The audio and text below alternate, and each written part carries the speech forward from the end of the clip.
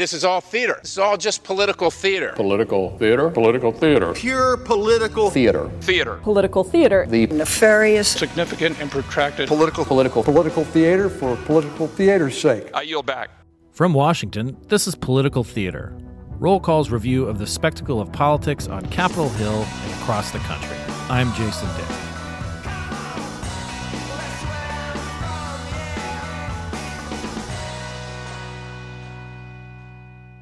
Well, welcome to 2023. Happy New Year, everybody. We're happy to be back on Political Theater. We had originally planned to be talking a little bit about the speaker's race in the House of Representatives, but as we're recording this on day 3, there's still just a slight bit of uncertainty about things, and we wanted to have a podcast ready for you that would go beyond just a little bit behind the headlines. So we will circle back at another time to the speaker's race. But one thing that I did want to talk about with my colleague Niels Lesniewski, CQ Roll Call's chief correspondent, is some of the stuff that was making some of the other headlines as we started the new year and convened the new Congress. So Niels, welcome back to Political Theater. Thanks for inaugurating the new year, and let's talk about a bridge in Ohio and Kentucky. Yeah, Jason, this is a bridge to somewhere. And the Brent Spence Bridge, which carries the interstate from northern Kentucky into Cincinnati and is one of the most important bits of infrastructure in the country, has been a long talked about piece of infrastructure that has needed repair or replacement or addition going back longer than I've been covering Congress for sure. And the number of times that we have seen presidents of the United States or senators or governors or members of Congress standing at the foot of this very bridge, usually on the Kentucky side, saying, we need a solution, we need a new bridge, this bridge cannot hold all the traffic that it's carrying, has been going on for so long that I remember when Barack Obama went there. I remember having covered Mitch McConnell's re-election campaign, I think in 2014, where one of the topics of discussion was how to figure out how to get money to fix this bridge situation without tolls. There was long-standing local opposition to tolling of any substance. And what we ended up with, as it was put the other day, was a legislative miracle. It really was. I mean, as you said, I mean, this bridge went up, started taking traffic across the Ohio River. As you said, connecting Covington, Kentucky to Cincinnati, to downtown Cincinnati, went up in 1963 in November.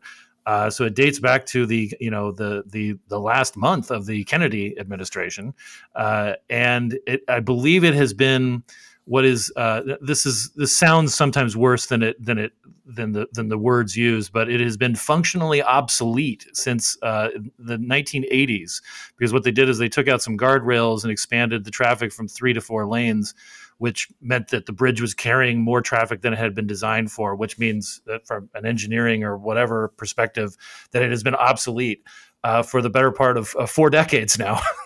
So it has been a long time obsession of politicians in Ohio and Kentucky in particular to fix this bridge. It is, there are every once in a while some big chunk of concrete falls off into the river, or there's some sort of traffic jam or accident that makes people really worry about the future of it. And the big infrastructure package and omnibus packages that have passed in recent years have allocated money for it. And on Wednesday, as the House of Representatives was entering day 2 of its current mishegas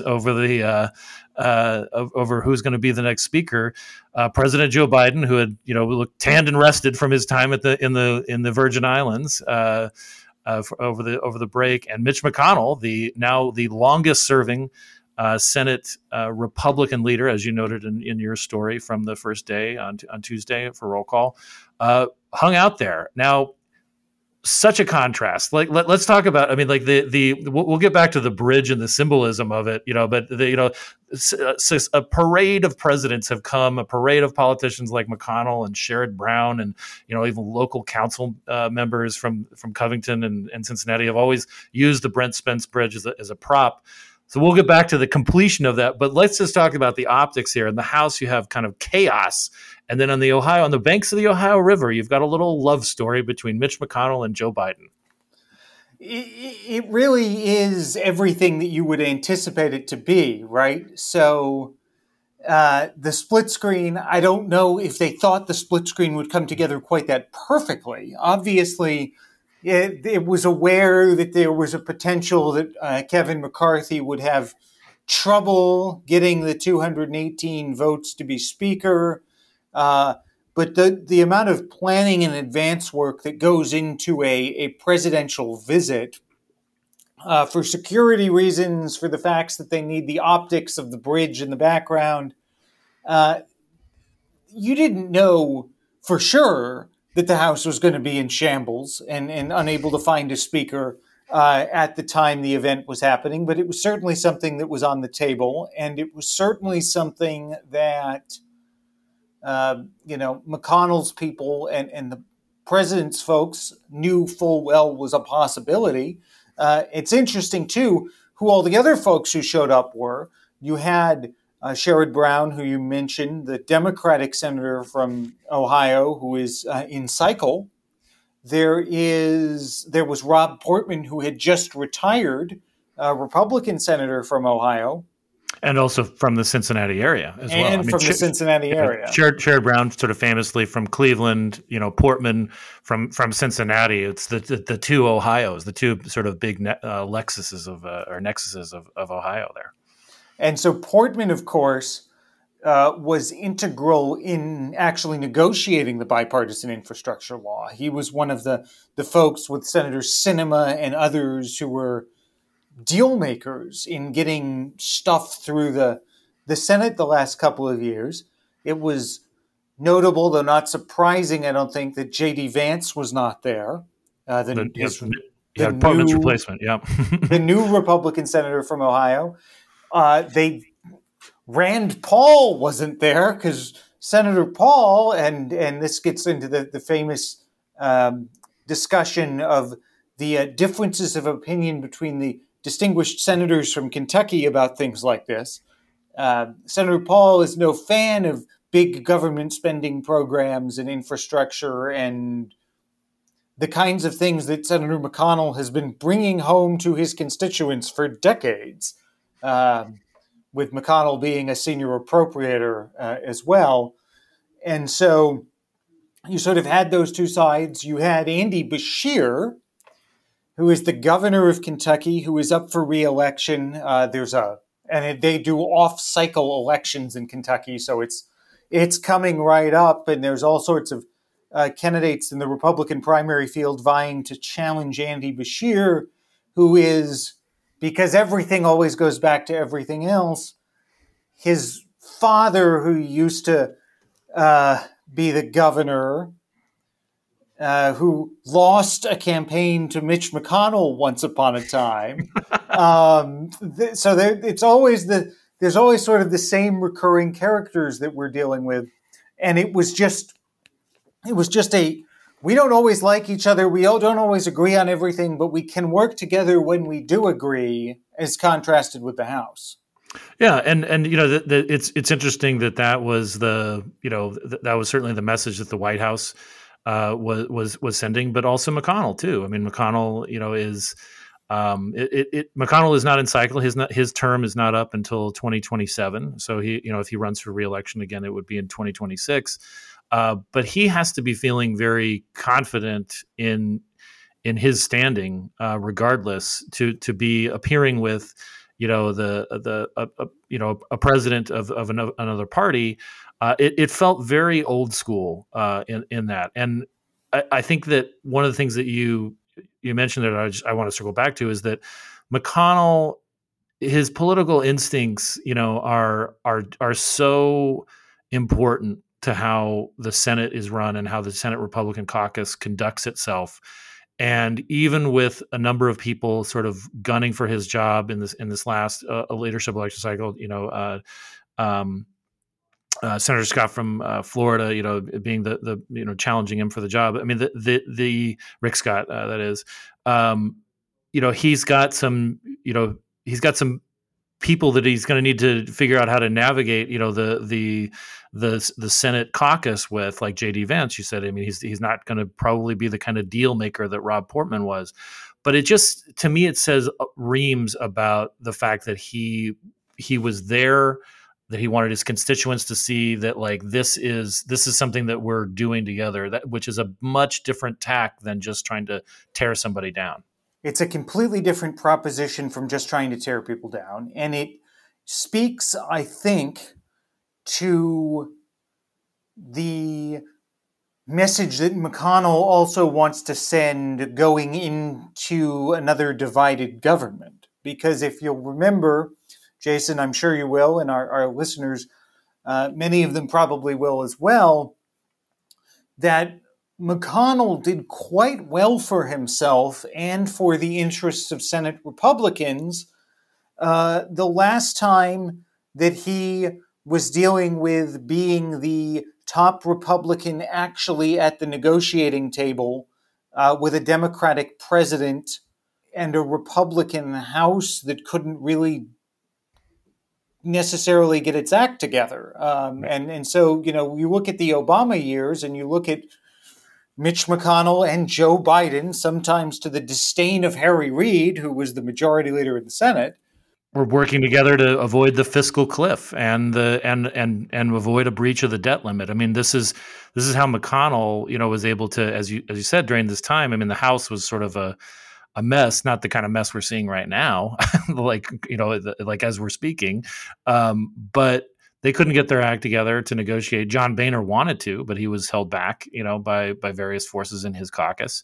And there's Mitch McConnell and Joe Biden, went to the bargaining table, and McConnell held the line on tax cuts, on extensions of tax cuts, on a bunch of concessions, and drove everybody crazy, but avoided a default and also got people their extended Bush tax cuts for a number of years. Yeah, and this is where we're going to be heading in the next, few months. We are, a debt limit situation is coming up almost imminently here, and I don't think there's any question that the real people negotiating the debt limit resolution will be Mitch McConnell, some emissary from the Biden administration. I don't know who they will pull out of the hat to be the negotiator, and presumably with some interest from House Democrats, although the new House Democratic leader will probably yield to his neighbor from Brooklyn, Chuck Schumer, in terms of figuring out exactly where the Democratic votes are and, how many votes they need to hand over in order to prevent a default. Yeah. It's going to be, as you said, we still don't know who the speaker is, but this, the Treasury always has a little bit of flexibility about, as we approach the debt, getting ready to breach the debt limit, they can move around different payments and all that kind of stuff. But they will have to deal with it, within the next few months, likely by the end of the summer, and this is, the toughest negotiating skills will be in demand. This, to me, this setting, I mean, the bridge, I mean, the $1.6 billion going to refurbish the double decker, Brent Spence Bridge, plus build a companion bridge, to make sure that 150,000 or whatever cars a day gets back and forth. That will seem quaint in the type of money and policy ramifications that we're talking about, but it is a start, and it's not something I think that a lot of us saw coming. I mean, like, it's not a secret that Biden and McConnell actually like each other. I mean, they served together in the Senate for so long, but to actually see them talking together, it was, again, just something of truly of note to point out. And again, as you said, this came just a day after McConnell became the longest serving Senate leader, period, not just Senate Republican leader, but Senate leader.